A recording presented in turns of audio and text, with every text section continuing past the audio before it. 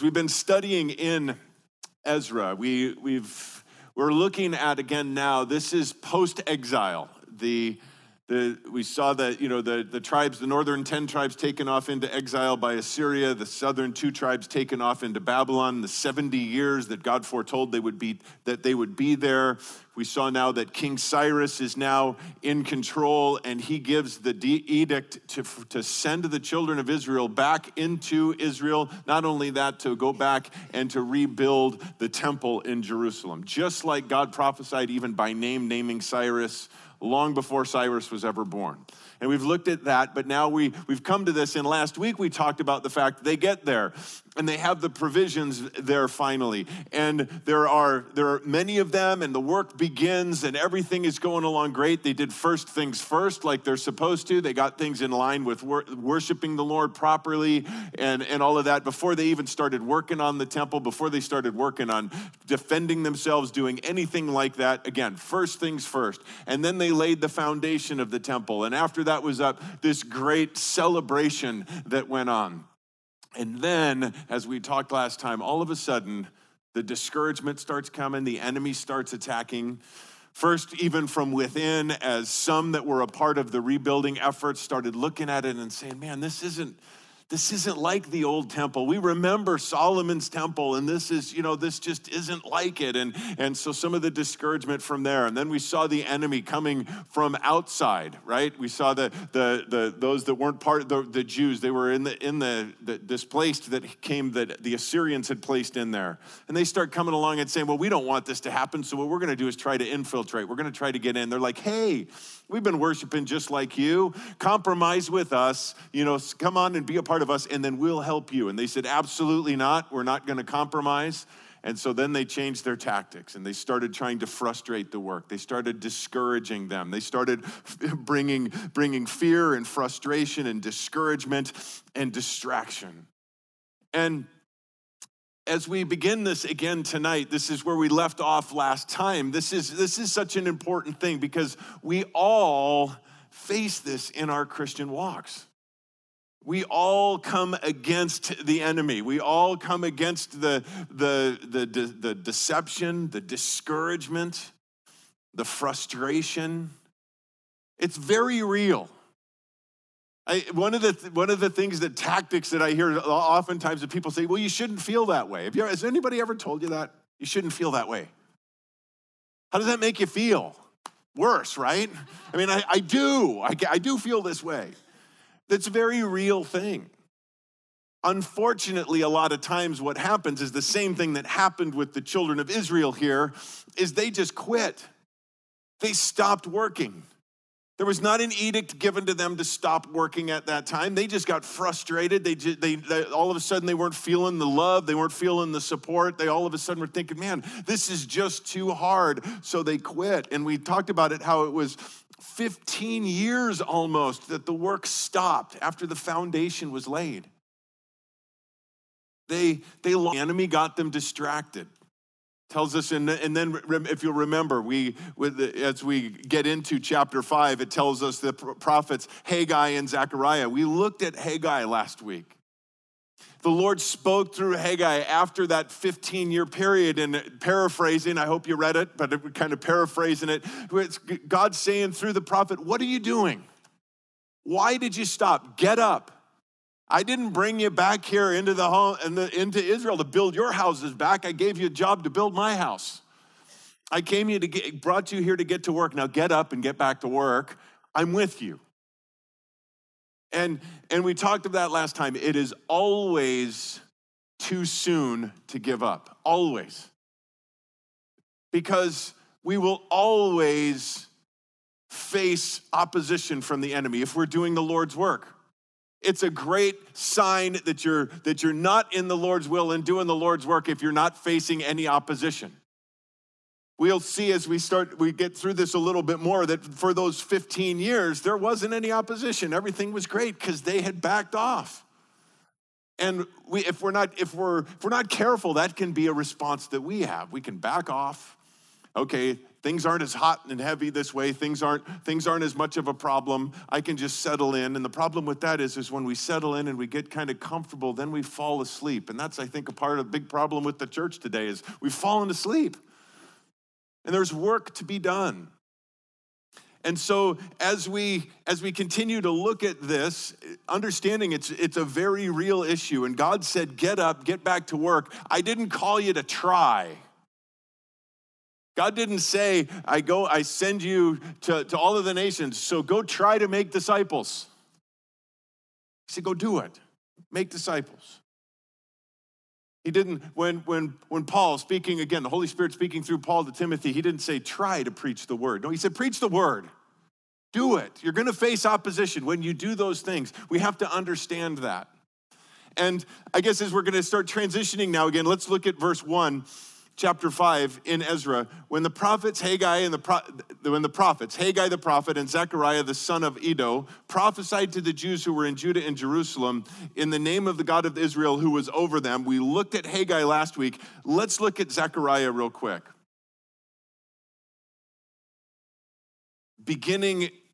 Let's look at chapter 3 and 4. We'll briefly look at them. Chapter 3, now the Lord speaking to Zechariah, he speaks to him and he gives him this through some visions. And there are several of them. There's actually 8 that are recorded. We're going to look at just a couple of them as he's speaking through here. But notice chapter 3, verse 1, then he showed me Joshua, the high priest. Joshua is the high priest. Zerubbabel is kind of the one that's governing over the whole work. But Zerubbabel and Joshua are the 2 main players, the 2 main leaders in Israel at this time. He showed me Joshua the high priest, notice, standing before the angel of the Lord. Many believe, and I do too, as we're going to see here in a moment, the angel of the Lord there in this vision is a theophany, a pre-incarnate version, image or view of Jesus here, because it says the angel of the Lord. We'll see what he says here in a moment. And notice also, and Satan standing at his right hand to accuse him.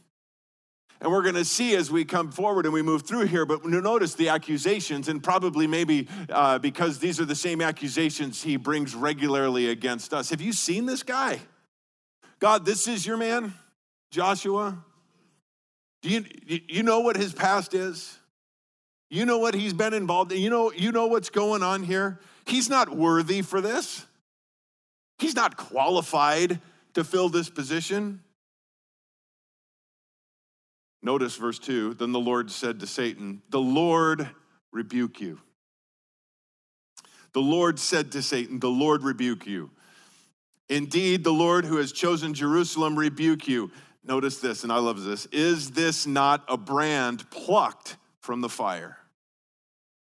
And the image that's there, a brand plucked from the fire, it's not like a big healthy log that is taken out of the fire. No, the brand is that little black piece that's smoldering still, and that if it's left in the fire, it's not going to provide any more heat, anything else. It's just going to slowly burn out. That's all that's left. And it doesn't say, again, notice this brand that jumped out of the fire. No, it was plucked out of the fire.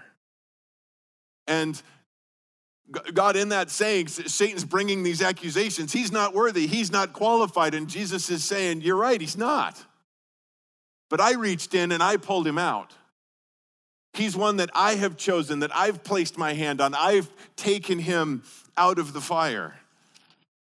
Notice he says, now Joshua was clothed with filthy rags and standing before the angel. Clothed in filthy rags. This is not a pretty picture that's painted of Joshua. It's not like this guy showed up and he deserved this. He nailed the job interview. He deserved this. No, the picture is painted there of somebody who, filthy garments on his own, a brand that was plucked out of the fire. He, the Lord, spoke and said to those who were standing before him, saying, remove the filthy garments from him. Again, he said to him, see, I have taken your iniquity away, and you will clothe you with festal robes. I've taken your sin away. You're not here because you're worthy on your own. You're here because I've taken your sin away. And I have clothed you in righteousness. We looked at that this weekend, remember, in Ephesians chapter 5? So husbands, love your wives as Christ loved the church and gave himself up for her so that he might sanctify her, having cleansed her with the washing of the water with the word, that he might present to himself the church. He's the one who chose. He's the one who cleansed. He's the one who washed. Present to himself the church in all her glory, having no spot or wrinkle or any such thing, but that she should be holy and blameless. Another beautiful picture of how this is moved out here, not only removing the filthy garments, but now clothing him in righteousness. And then I said to them, put on a clean turban on his head. So they put a clean turban on his head and clothed him with garments while the angel of the Lord was standing by. And then the angel of the Lord admonished Joshua, saying, now the Lord turns to Joshua and says, thus says the Lord of hosts, if you will walk in my ways, and if you will perform my service, then you will also govern my house and also have charge of my courts, and I will grant you free access among those who are standing here. Walk in my way. Walk in a manner worthy. Again, as we've been looking in Romans, walk in the newness of life. Here, perform my service. Serve in the newness of the Spirit. You're a new man. You're a new creation. And yes, this is a word for Joshua, specifically in this. But I believe it's a word for any one of us tonight who feel unworthy. Maybe again, you like the children of Israel, you feel, God specifically called you for something. And as a born-again believer, every one of us has a ministry. Every single one of us has been gifted, God has touched us. He has given us a gift. He's given us a ministry without exception. And perhaps you're feeling, well, but I'm not worthy of that. Because of my past, or even because of things I'm struggling with right now, I'm not worthy. Here's the truth of it. You're not. You're not. But if you are a born-again believer here tonight, he has plucked you out. As he tells us in his word, his goal isn't to extinguish the smoldering wick. It's to fan it into a flame. It's not to tear off the bruised reed. It's to repair and to restore. And though the enemy might be telling you right now, yeah, but he's talking to everybody else, not you. You blew it too big. You blew it too bad. He's a liar. Yes, he's a powerful enemy. And he's a great enemy. But far greater is he who is in us than he who is our enemy. It's not even a close contest. So the one that has rescued you, the one who has redeemed you, it is his righteousness that you are clothed in. Don't listen to the enemy anymore. This word for Joshua is a word for you tonight. But as we keep on reading, let's look down. The rest of chapter 3 speaks, looking forward to Jesus, the branch. But let's jump down to chapter 4 here in Zechariah. Then the angel who was speaking with me returned and roused me as a man who is awakened from his sleep. And again, there's that picture to me, waking up from sleep, the Lord saying, get up. Get up. It's not time to sleep anymore. And now, again, here's Zechariah, the Lord speaking, or this angel, again, I believe it's the Lord speaking to Zechariah. He said to me, what do you see? And I said, I see and behold a lampstand, all of gold, with its bowls on the top of it, and its 7 lamps on its 7 spouts, belonging to each of the lamps which are on top of it. Also, 2 olive trees by it, one on the right side of the bowl and the other on the left side. Then the angel of the Lord who was speaking said to me, what are these? Then I said to the angel of the Lord who was speaking to me, what are these? So the angel who was speaking to me answered and said, do you not know? And I said, no, that's why I was asking. No, he says, no, my Lord. Couple of things before we move on here. The lampstand, interesting that that's the image now that Zechariah sees, because they're there to build the temple, right? And the lampstand goes inside the temple. The difference, one of the chores that are the daily workings of the priesthood was to take care of that lampstand. It was fed by oil. It had wicks. It needed to be cleaned. The oil needed to be refilled. It needed to have the wicks trimmed. It had all of that. What is different about this is the olive trees that are next to it, that are connected to it, that are continually supplying oil. It's not being filled by the priest here in this vision. The oil trees are continually providing the oil. And just one little quick side note as I was reading through this.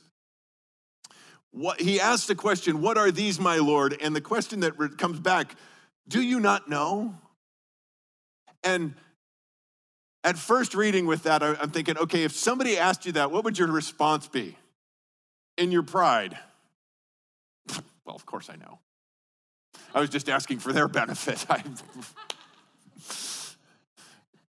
But the bottom line is, God's desire isn't to keep secrets from us. His desire is that we know him fully. But his desire also is for us to seek him with all of our heart. So when he says, do you not know? Again, to me, that's an invitation to, again, humble myself even more and say, no, Lord, I don't, but I want to. I want to know.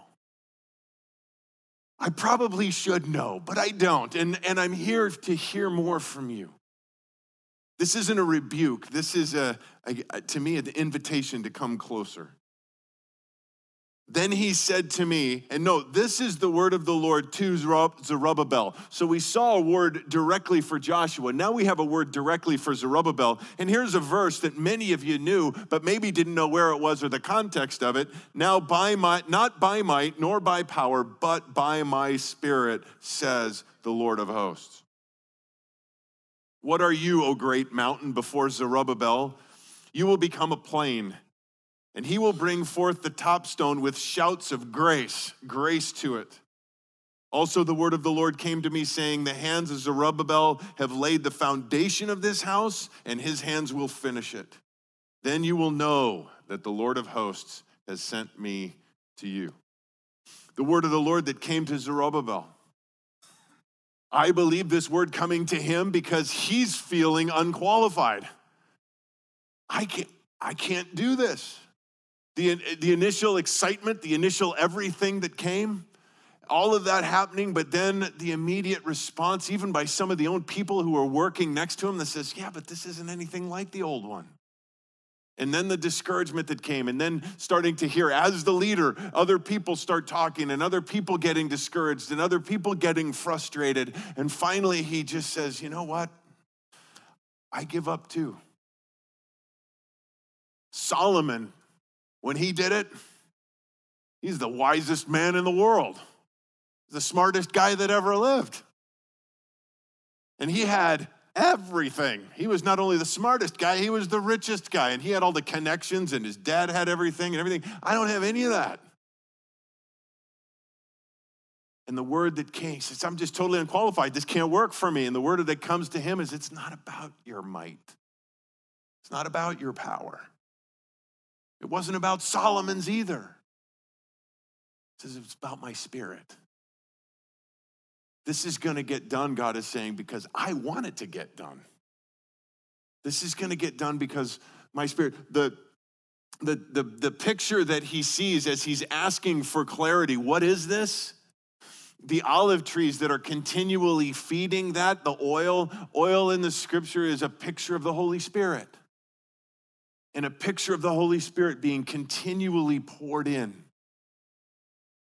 And in that just such a beautiful piece and a beautiful, as we look at oil and all of its uses. Oil is a lubricant. And how many of you know that when we work together, there's friction sometimes? Just saying. And when we're filled with the Holy Spirit, that lubricant, that when things get a little rough and we, maybe get a little bruised and scraped up a little bit, oil was used to soothe and to heal. Oil for the lamp, the picture of the lamp was there to illuminate. It was there to bring light. It was there to do that. And again, the power of the Holy Spirit, the Lord says it's not because you're super smart. It's not because you're incredibly talented or gifted or whatever. You've heard it before. God doesn't call the equipped. He equips the called. He calls you to something. You're saying, I'm not qualified. You're right. You're not. You know why he calls you to do something you're not qualified for? So he gets all the glory. When it's all done, as we see here, notice verse 9, the hands of Zerubbabel laid the foundation of the house, and his hands will finish it. Then you will know that the Lord of hosts has sent me to you. You're going to know God did it, because you can't.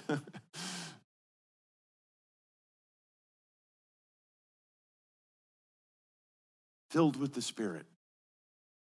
Knowing Jesus saves us, knowing Jesus redeems us, filled with the Holy Spirit, that's how God gets his work done. I've said it before. I love this. Say it. Just stick with you. Own this, all of us. Being Spirit-filled is a condition, not a title.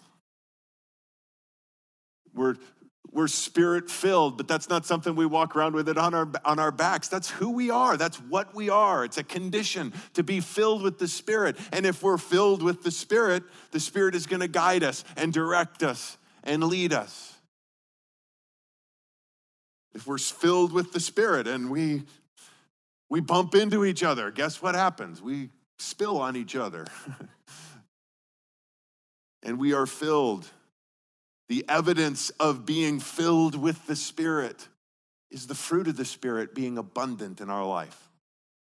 Love, joy, peace, patience, kindness, goodness, faithfulness, gentleness, self-control. Those things evident as we follow the Lord's leading, filled with the Spirit, and he says that's how it's going to get done. And if you're here tonight and you're feeling like the Lord has called me to something and I can't do it, you're right, you can't.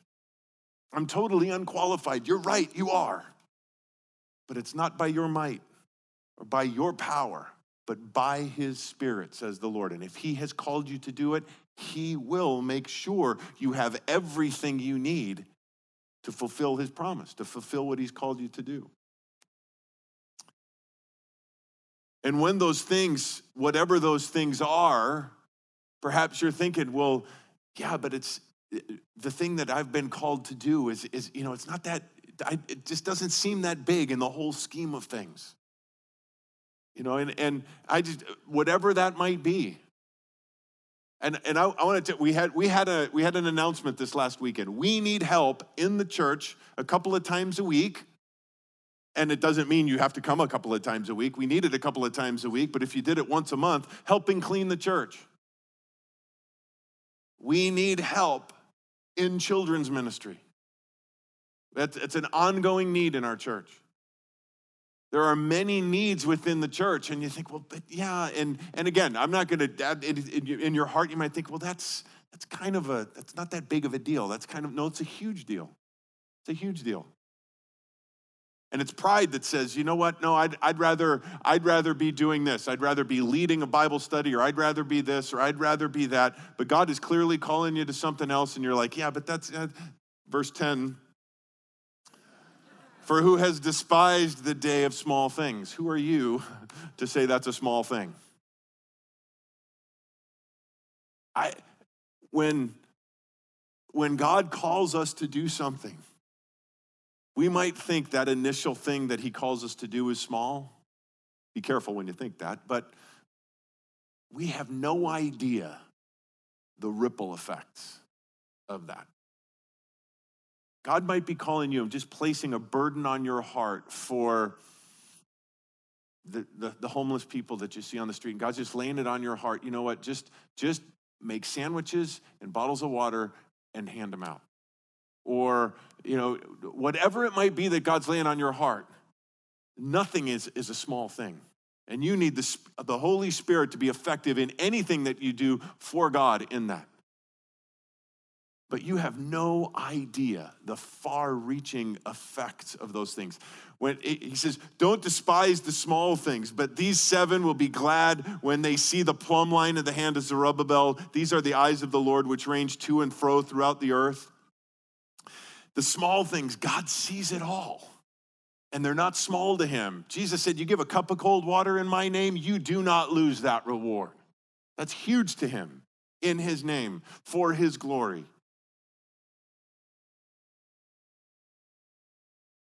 Let's just finish this out real quickly. Verse 11, then I said to him, what are these two olive trees on the right of the lampstand and on its left? And I answered the second time and said to him, what are the two olive branches which are beside the two golden pipes which empty the golden oil from themselves? So he answered me saying, do you not know what these are? And I said, no, my Lord.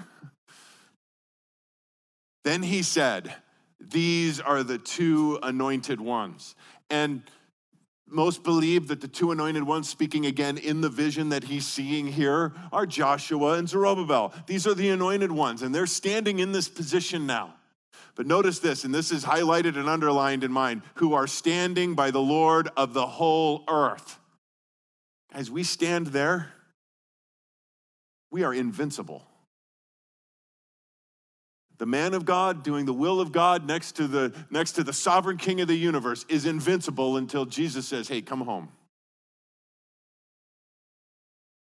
Standing by the Lord of the whole earth, the King of Kings. Again, greater is he. Well, with that as a brief introduction, let's look at chapter 5, Ezra. Wow, we're going to have to hurry.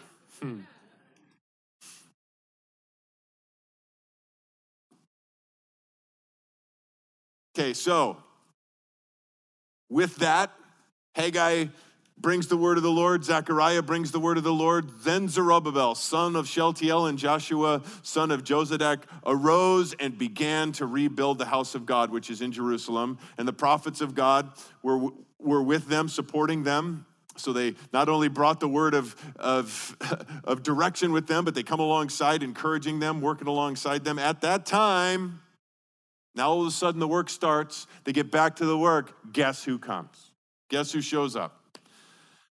At that time, Tattenai, the governor of the province behind the river, and Shethar-Bozenai, and their colleagues, they brought a whole posse, came to them and spoke to them thus, who issued you a decree to rebuild this temple and to finish this structure? Then we told them accordingly what the names of the men were who were reconstructing this building. And that's not a small thing. This whole group comes and basically saying, who told you could do this? Again, here comes the opposition. Here comes the enemy. And instead of playing, they said, here's the names. Here's our names. Here's our name, rank, and serial number. Here you go. They just gave him the information. Not a small thing. We're going to read that this information is going to go to Darius. Darius, not a nice guy.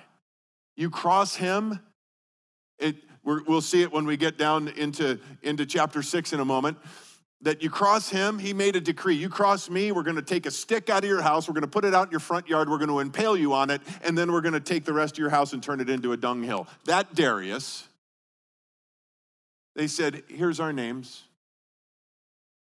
We're filled with the Holy Spirit doing the work of God. Here's our names. But the eye of their God was on the elders of the Jews, and they did not stop them until the report could come to Darius and then a written reply be returned concerning it. This is the copy of the letter that Tattenai, the governor of the province beyond the river, and Shethar-Bozenai and his colleagues, the officials who were beyond the river, sent to Darius the king. They sent a report to him in which it was written thus, to Darius the king, all peace. Let it be known to the king that we have gone to the province of Judah, to the house of the great God, which is being built with huge stones, and beams are being laid in the walls. And this work is going on with great care and is succeeding in their hands.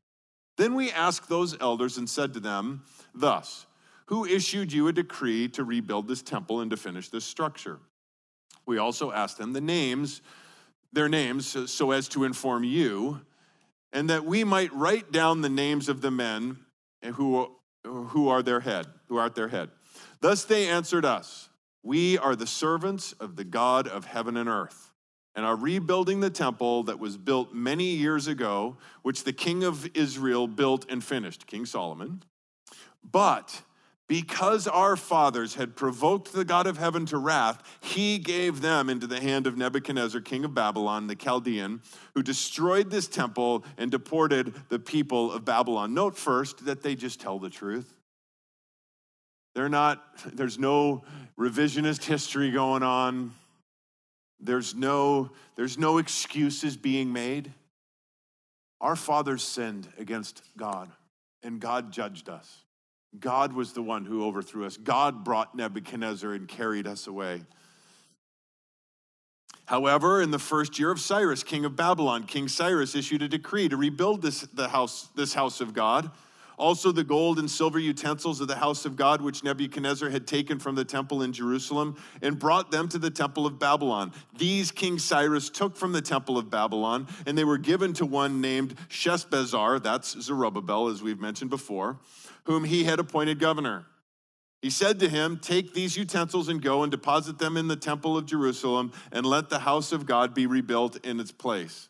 Then Sheshbazzar came and laid the foundations of the house of God in Jerusalem, and from then until now it has been under construction, and it is not yet completed. So they ask him, "What are you guys doing, and who gave you the authority, and what are your names?" And they just lay it out. Here it is. They're not fighting back. They're not being antagonistic. They're not saying, "And who are you? Let me see your credentials." And when I was reading that, just thinking through that today, it just drew me, it reminded me what Peter says in 1 Peter chapter 4. "Beloved, do not be surprised at the fiery ordeal among you, which it comes upon you for your testing, as though some strange thing were happening to you." Guys, it's gonna happen. Don't be surprised. If, again, God calls you to do a great work, you're filled with his Spirit, you're stepping out in faith, don't be surprised at the fiery ordeal that's gonna come. But to the degree that you share in the sufferings of Christ, keep on rejoicing. Don't be thinking that the fiery ordeal is a surprise. As a matter of fact, the hotter it gets, praise God more. So that at the revelation of his glory, that you may rejoice in exaltation.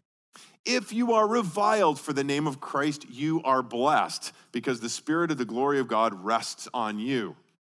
But he goes on to say this: make sure that none of you sufferers as a murderer or a thief or an evildoer or a troublesome meddler. Now, the first four probably aren't that big a problem. Don't suffer for being a murderer, a thief, or an evildoer. The first three, I mean.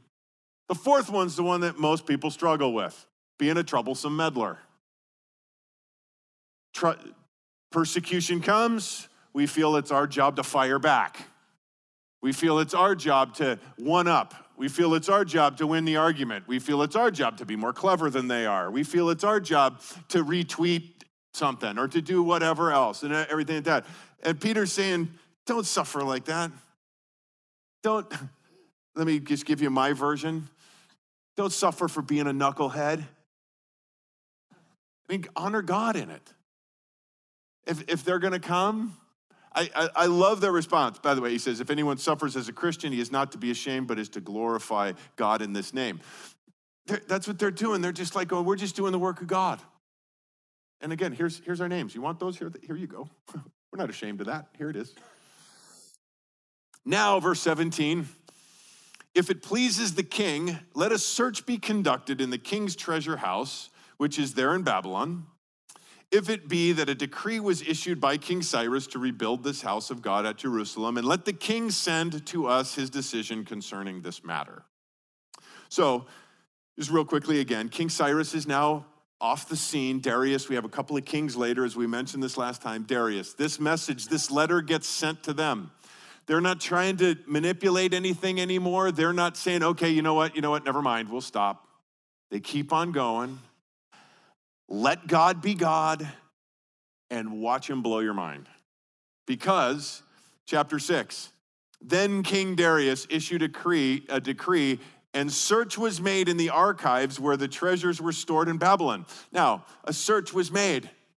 They said, if you can find, if it pleases the king, I'm not telling you what to do, but go and make a search and see if this decree was ever made by Cyrus. Now, I know I'm not telling you anything you don't know, but just in case you're wondering, he couldn't Google that. I did earlier. It took 0.26 seconds, and I got 243,000 responses as to where I could find King Cyrus's decree. Darius couldn't do that.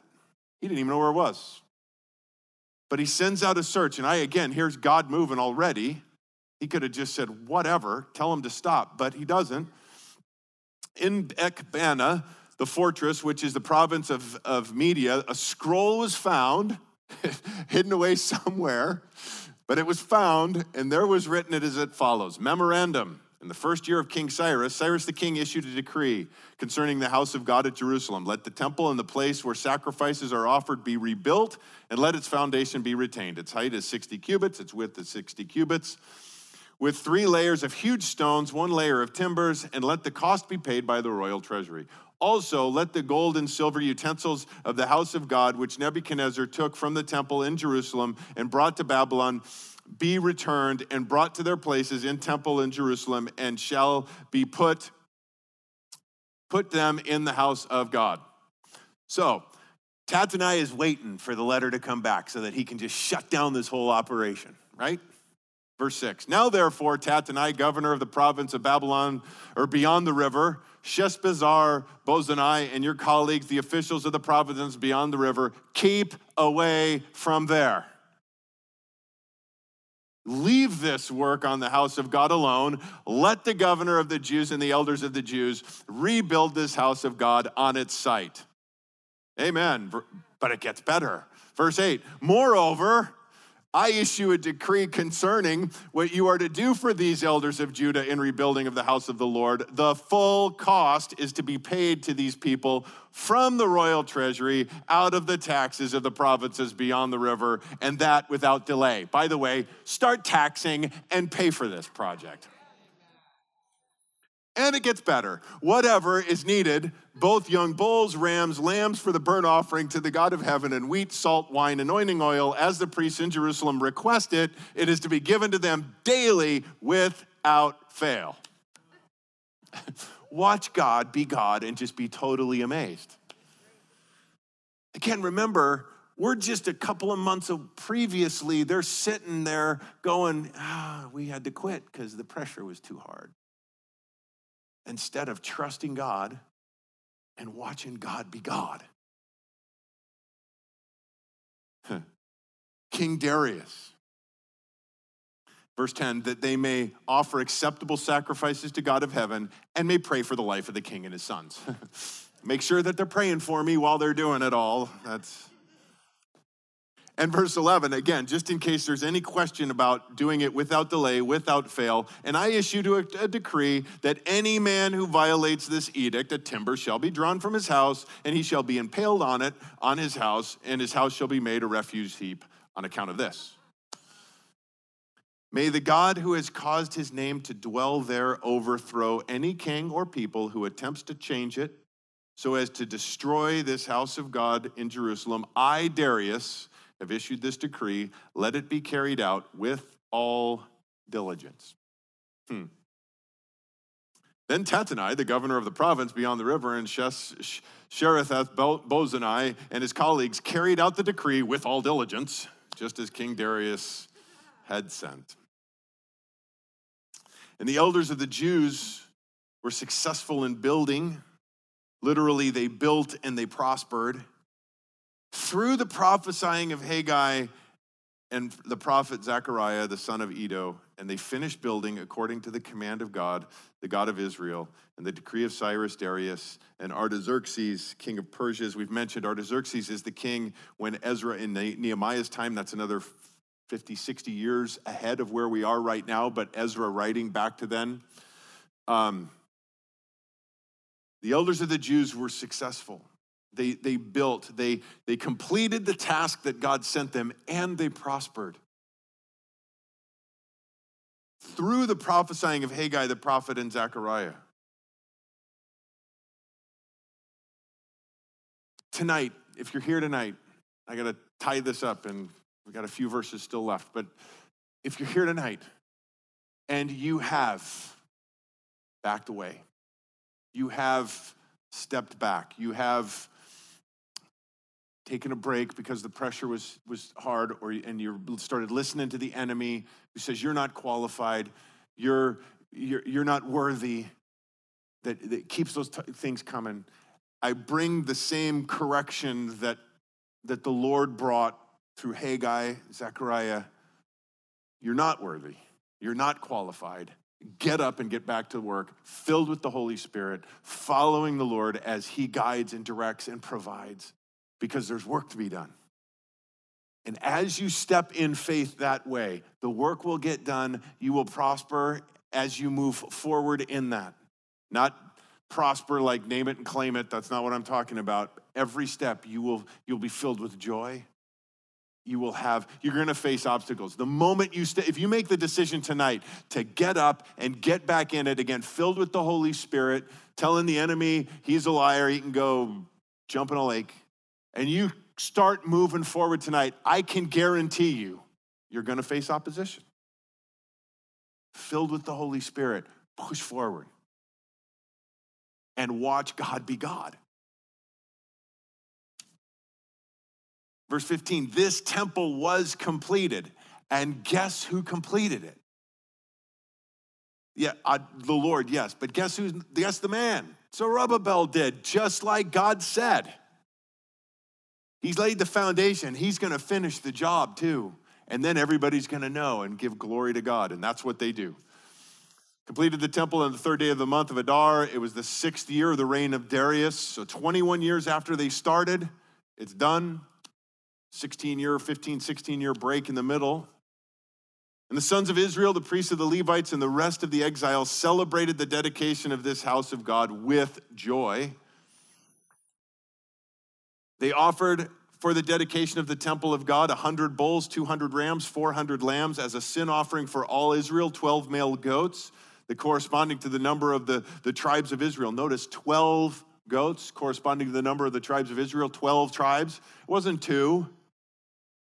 I mean, you hear of that often, that the lost tribes of Israel. There are no lost tribes of Israel. God knows exactly where they are. This done here, God is bringing them, again, uniting his people. Notice, though, the 100 bulls, 200 rams, 400 lambs, 700 animals, 712 animals. Far cry from the 142,000 that were offered in sacrifice at the dedication of Solomon's temple. You think God was any less pleased, any less honored, any less glorified? No, because it's not the size, it's not the amount, it's the heart, it's the sacrifice, it is the praise that is given. Again, the joy that is in their hearts. God is doing this amazing work, and they are just, again, filled with the Spirit, moving forward with this. And we see that it's God who gives that joy here as we finish out. They appointed the priests to their divisions, the Levites in the orders of the service of the God in Jerusalem, as it is written in the book of Moses. Again, obedience, following the Lord. What does he say? We're going to do this. Verse 19, the exiles observed the Passover. That's cool, the exiles observed the Passover. The Passover was the celebration of the fact that they came out of Egypt. They observed the Passover on the 14th of the first month, as prescribed. The first celebration of the Passover now with the new temple. For the priests and the Levites had purified themselves together, and all of them were pure. Then they slaughtered the Passover lamb for all the exiles, both for their brothers, the priests, and for themselves, the sons of Israel who returned from exile, and all those who had separated themselves from the impurity of the nations of the lands to join them to seek the Lord God of Israel, ate the Passover. So all that had come back, plus all that were there in the land that had made the decision, okay, I'm gonna walk away from as it's written here, the impurity of the nation. I'm gonna turn from that, and I'm gonna follow after the true and the living God. Now, in addition to those that came from Babylon. Seeking the Lord, the God of Israel, you seek God with all your heart, soul, mind, and strength. Love him like that. You have to leave the impurity of the world behind. And that's what they do. And they follow after God at that. In verse 22, and they observed the Feast of Unleavened Bread 7 days, note again, with joy. Why? For the Lord had caused them to rejoice. God's placed that joy in their heart. Again, he's the one who is working and doing all of this with them, in them. And turn the heart of the king of Assyria toward them to encourage them in the work of the house of God, the God of Israel. Again, I want to encourage any of you here tonight that are struggling, that have faced opposition and backed away, who have faced real discouragement. It is real. I'm not telling you not to feel discouraged. I'm just telling you, in the face of that, put that behind you and move forward. Get back up. God has great work for you to do, and you need to trust him and rely on him. Not your strength, not your power, but by his Spirit, says the Lord. Amen? Lord, we thank you for your word. We thank you for the truth of it. And Lord, we thank you that it's your desire to meet those that are broken here tonight, even perhaps just smoldering. Lord, would you fan that into flame tonight?